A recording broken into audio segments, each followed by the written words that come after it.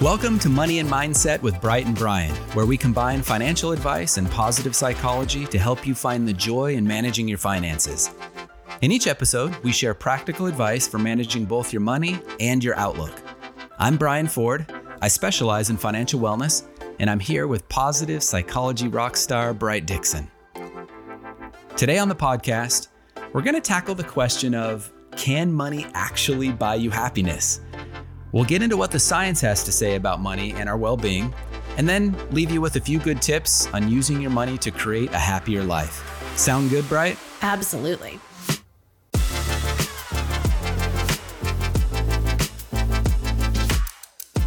Okay, so I'll let you know, Bright, I am pumped about today's topic. Let me see if I can set the stage for our discussion. Some of us grow up hearing the old adage that money can't buy you happiness. Yet I think instinctively we know that money does matter, but to what degree? I remember one of my kids telling me, he was like, "Dad, I know money can't buy me happiness, but money can buy me ice cream, and ice cream makes me happy." That's like exactly what he said. So what I want to do, and what I think we're going to dive into today, is let's look at the science. Because several years back, there was a study that looked at the correlation between income and our happiness. And sure enough, there was a correlation. As our income went up, so did our level of happiness. But at a certain income, the researchers found that the happiness curve flattens out. And I don't know, Bright, if you remember looking into this study, do you remember kind of where that income level was? It averaged about $75,000, but that also varies based on your location and cost of living and that kind of thing. Yep, that's exactly right. The original study said kind of $75,000 a year. And then a few years later, a new study came out that pointed more towards $90,000. But we know that's just an average. But the point is that after your needs are met, along with a little more to spare, income has little bearing on our happiness. So Bright, just kind of kicking things off, I'm interested to get your initial thoughts on this, kind of this correlation between income and happiness only to a point. What do you think? Yeah, I think it's interesting because I agree that most of us sort of have this unofficial belief in our heads that more money equals more happiness. And we know that to not be true, I think anecdotally, but also from the research. And at the same time, your son is right? That it's not having money that creates happiness. It's sort of how we use that money based on what's most important to us. Yes, I think a couple of points come out for me. One is, if our income is less than $90,000, then working to increase it actually can help. I find that fascinating. We might as well just call it what it is. The research says that's what it is. But if your income is higher than, let's just say right around 90K, and you think that raising it will bring you greater happiness, well, you may be mistaken. But the area of the research that I'm really excited to dive into today is the data that looks at people who use money to buy happiness, kind of back to what my son was talking about. Because the studies do indicate that regardless of income, how you spend your money does matter relative to happiness levels. In other words, some people at the same income levels report greater happiness because they understand a few key points. And that's what we want to get into. So to kick off these key points, Bright, I've got a question for you. All right, shoot. So if you had an extra couple of hours in the day, what would you do with it? Well, I would like to say that I would use that time to invest in one of my hobbies or something like that, or a relationship. If I'm honest, though, I would probably use it to work a little bit more and then to sleep. And I'm not proud of that answer, but that is the honest answer. Right on. Look, hey, that's what this is about. I know for me, I definitely would hang out with the kiddos a little bit more. I would relax probably with my wife a little bit. But the reason I ask is because I came across a study that came out a couple years ago. It's called Buying Time Promotes Happiness.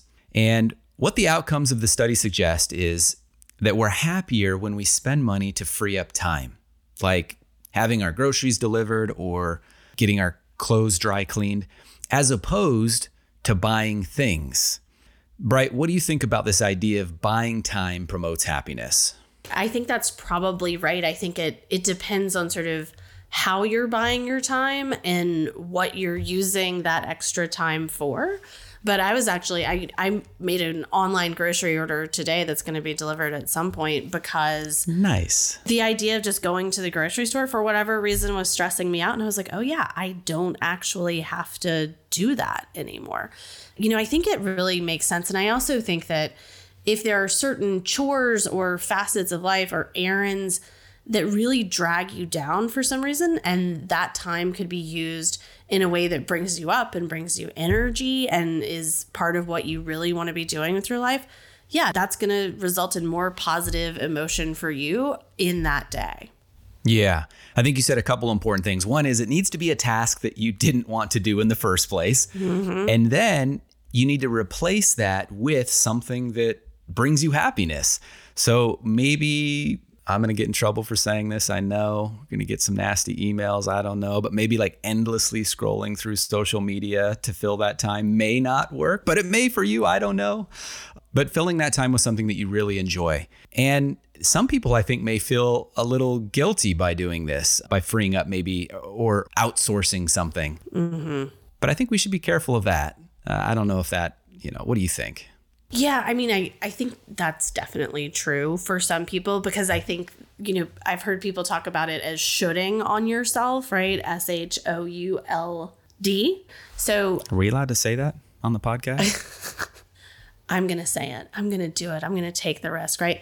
This idea that there are things that we should be doing to be a good homeowner or employee or whatever role that you're filling, that we should be doing that thing. I think about it in particular around housekeeping. Yeah. Look, that I love sort of thinking about interior decorating and sort of how things look. That love does not extend to cleaning my house, right? I mean, the idea of dusting my floorboards makes me so bored, I can't even stand it. So essentially, I just don't do it. But then I see the dirt and it's annoying and I think about it and then I kind of should on myself about, oh, I should be doing that. But really, I do not want to. It does not bring me joy in any way.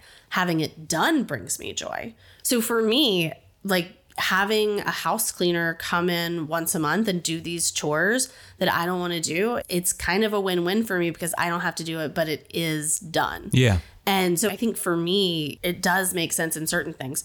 But I also think it's what's important to you, right? Some people love going to the grocery store and doing that and like picking things and looking at all the produce. Others don't. It's not a joy. So really, I think it comes down to what does and doesn't drive joy for you. Yep, I agree. I like this idea of like not letting other people's expectations in a certain area of our life drive what we do. I like that. I mean, Same thing for me. I'm just not a fan of mowing the lawn, but I know I've got friends that love it. It's kind of their downtime. They get a little exercise. So it's all about kind of how can you free up some time in order to do things that make you happy, that make you feel like your best self. So I kind of like the idea of buying time can free us up to pursue goals we care about. Whether those goals are related to work, school, family, play. I like the idea. It's good stuff. Mm-hmm. Me too.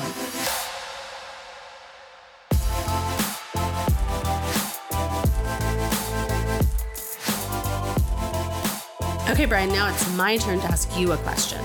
So what's your favorite trip you've ever taken with your family? Well, if my wife had it her way, we would go to Disneyland every year. But this one year, I arm wrestled her into taking me and the 4 kiddos on a road trip. So we rented an RV. We went to Yellowstone National Park. We went to Mount Rushmore. It was kind of this week-long road trip. Just wonderful. Being outside, hiking a lot, spending time together. So not only was it my favorite trip, but to this day, if you ask my kids, they will definitely say the same. So that was a fun one for us. I love that. I've never been up to that area. I really want to go. Maybe I'll put it on my list. So I ask because I found a study recently from the University of Texas at Austin that suggests we're happier spending money on experiences rather than on things, right? Items, stuff. And that's because of the excitement we get building up to the trip and the memories after that bring us joy, right? And so it's really interesting. There's a lot of sort of positive psychology in here, but one of them is this idea of savoring. Brian, have you heard of savoring? It sounds cool. Okay, I'm going to say no, but savoring. yeah, I don't. Give me fine. some knowledge. That's fine. I don't know. So savoring is essentially sort of how we pay attention to experience in a positive way, right? So just like you'd savor, or maybe your son would savor that ice cream while he's eating it, right? Just being really in the experience. And there are 3 types of savoring. So you can think of it as sort of future, present, and past. So the anticipation of the experience, right? Thinking about, oh, here's what we're going to do on our vacation. I want to try and have this moment with this person, right? I can't wait to eat this thing at this restaurant, right? That anticipation of the event or the experience. Then there's the actual experience of the experience, being present in the experience, which I know for so many of us is really, really challenging. And then the third type is sort of that reminiscing over the good memories you have and savoring those memories. And what we find is that when people savor in any of those 3 ways, the experience actually ends up being more positive than if they didn't really kind of take the time to think of it. Yeah, I love that idea. Plus, I love this cool new way of using the word savor. I'm going to sound like wicked smart when I talk to my family later tonight. But I like that. I believe that. I like this idea of experiences over things. That's something that I know to be true in my life. My family feels the same way. And I would say that I am an anticipatory savorer. Mm-hmm. I love the idea of thinking about the vacation, planning for it, talking about it. So that's kind of where I'm at. I will say I've gotten better over the years of enjoying the actual experience. It's something I've consciously worked on. And my family and I, when we're out and about, it's like, all right, guys, let's put down our phones. Let's not have to take a picture of everything. Let's just enjoy this moment right now. And we've gotten better at it. So that's pretty cool. But I will say I'm not much of a reminiscer. I don't look back as often as I think I could. So I think I'm missing out on the third facet of savoring. But I like that. I appreciate that explanation. That's good stuff. Yeah, it's interesting to sort of think about it. My friend and I had sort of, when we learned about this in graduate school, we started telling each other in those good moments, right? When we were doing something, having fun, learning, whatever we were doing as a positive moment, we would kind of look at each other and go, savor now, right? As a little reminder of like, this is a good thing. But when you think about the experiences versus things idea, another principle that comes in here is this idea of hedonic adaptation. So let me break this down. So hedonic means pleasure. So it comes from the Greek word hedon, which you can think of as like, you might call someone hedonistic, right? So hedonic adaptation, which essentially means that when we have something that's pleasurable to us, we adapt to having that thing just like we adapt to all sorts of things. So this is why when you get a new car, right? Or in my case, a new to me car, that's how I buy my cars. What really happens is that for maybe 2 to 3 weeks, you're really excited about it and you're kind of into your car and you're like, oh, look at this new feature and look at that thing. Like, oh, I've got a backup camera. You get excited. And then you just kind of adapt and you've got a car, right? And you also have a car payment. So we adapt to these things that we get and they just become part of what we consider baseline normal life, instead of that the new car smell wears off, I guess is what I'm saying. And that's hedonic adaptation.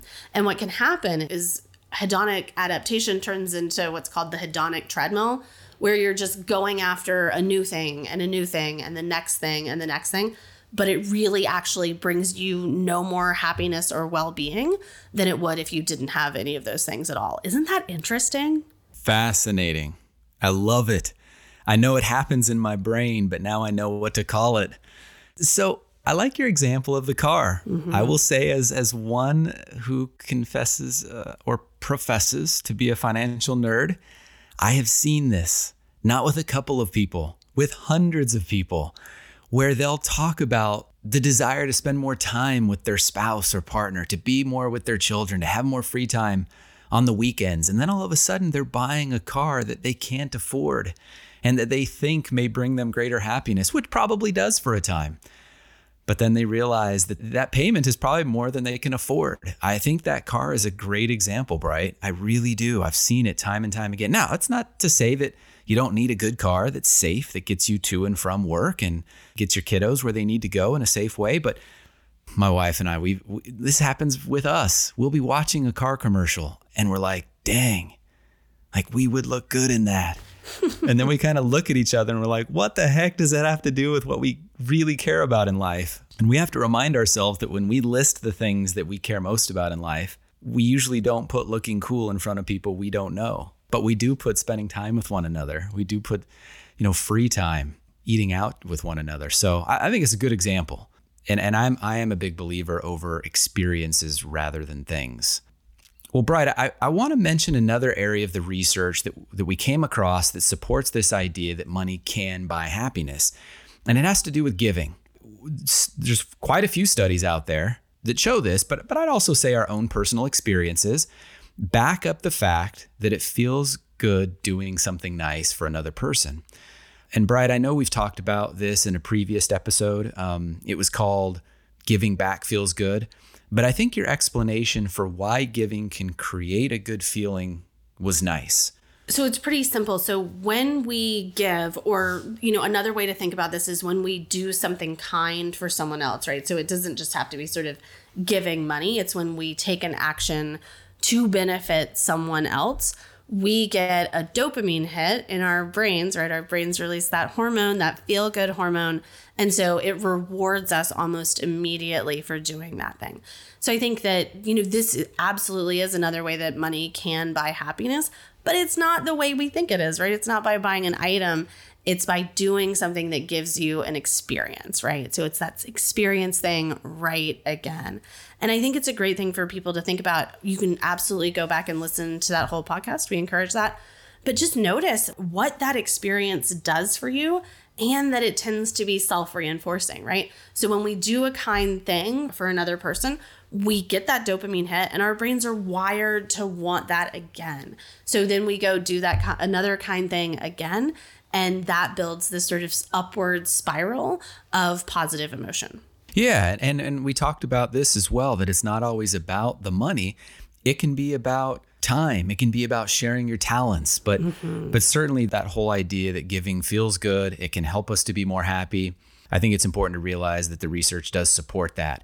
So spending our money on freeing up time or experiences and even giving, it's all great, but we still have to make sure we can actually afford it. And that's where values-based budgeting comes in, which is exactly what we'll cover in our next segment. Stay tuned.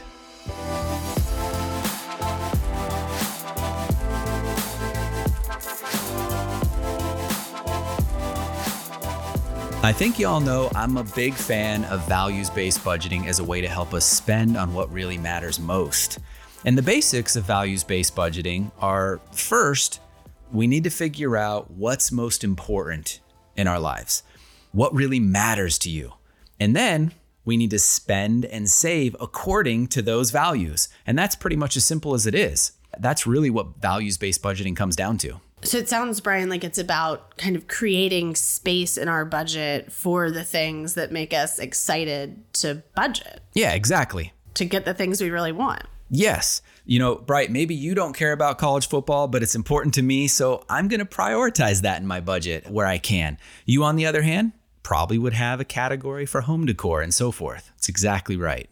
I certainly do. And I think it's interesting that these things are really different, right? It's going to be different for everyone. And at the same time, you've got to make sure that you're taking a logical approach to the ability to create joy and energy for yourself, right? And not only thinking about the basics. Of course, you have to cover the basics, but really doing that understanding of what do I really care about and how am I going to spend that money in that way? And I think for so many of us, separating what we really care about from, again, what we think we should care about. Yes. There's a little process of self-analysis in there that can maybe have us learn some things about ourselves that we didn't know before. That's exactly right.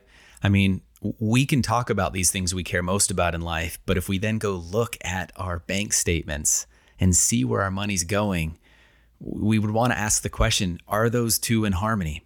And what values-based budgeting submits is when your values or those things you care most about in life are in harmony with the way you spend and save and even invest, that's when money happiness occurs. Mm-hmm. Now, I will say though, sometimes when I'll talk about values-based budgeting, people get a little overzealous and they're like, oh, well, I love this thing, so I can spend money on it. And I will remind folks that you still have to have money. We're not advocating for buying stuff that you can't actually afford.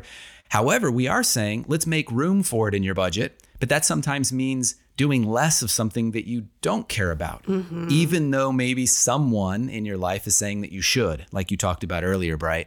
So it is making sure we can afford it, but it's about spending less on the things we don't care much about so we can get more of the things we can. And we know that people who budget in this way, they're happier with their money. Yeah, it's been interesting to me personally to sort of go through. I did this exercise with myself that I printed out my bank statements for a couple of months back and went through with my highlighters because I also love office supplies and coded them sort of based on, okay, is that a necessity? Is that a utility? Is that mortgage, right? Or, is that some kind of extra spending that I don't really maybe need or not? And it was a really interesting exercise for me to see how much money I was spending on things that I didn't really care about and that weren't saving me any time. Like there were things that weren't actually giving me much benefit at all. And I've done a really good job in the past month or so of cutting those things out. And it's kind of a relief. Nice. To be able to do that. Yeah.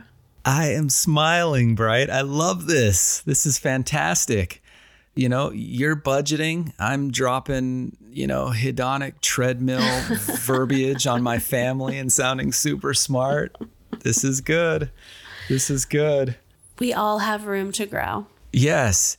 And I know we've talked about this, Bright, but we've been talking about experiences over things. Mm-hmm. But what about things that help you enjoy the experiences a little bit more? Right. There's got to be something there, right? Yeah, man. It's the gear question, right? Like with some things that are experiences, you've got to have certain items to be able to do those, right? For example, I love paddleboarding, right? There's lots of water around where I live. For me, it's a really great way to sort of get out and do something I might not do every day, get a different perspective, get some exercise, jump in the water. I love it. But here's the deal. You can't paddleboard without a paddleboard. Huh. So I can't actually have that experience if I don't have access to a paddleboard. And they're not that cheap, right? A good quality paddleboard, it's going to run you a couple $100 at least. So I had to kind of make the decision. All right, I know I love this experience. To enable this experience, I have to have this item. And then I budgeted and saved up for a couple months to buy a paddleboard. And now I have one and I've got the ability to go out and do it on my own whenever I want, which is so freeing and such a great experience. So I think we've got to keep in mind that a lot of kinds of experiences really do require you to buy something. But, now that I have one paddleboard, I don't need another. Yeah. So I'm not on the hedonic treadmill because the need is now satisfied and now I can concentrate on the experience. I love it. Same thing for me with hiking. I love hiking and I realized I need a good backpack. I need some good shoes, but now I've got those things. They'll last me like 10 years. And now it's all about the hikes. I mean, literally like dozens and dozens of hikes. But I think that was a good point just to bring up.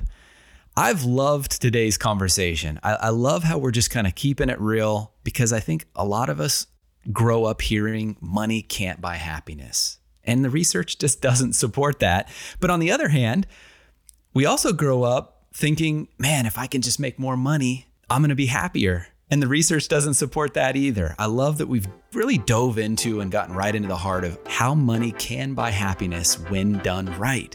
And I like the idea of how money can free up time. I love the idea of experiences over things. And I love the idea of giving back, of doing something nice for folks. I thought it was a great conversation.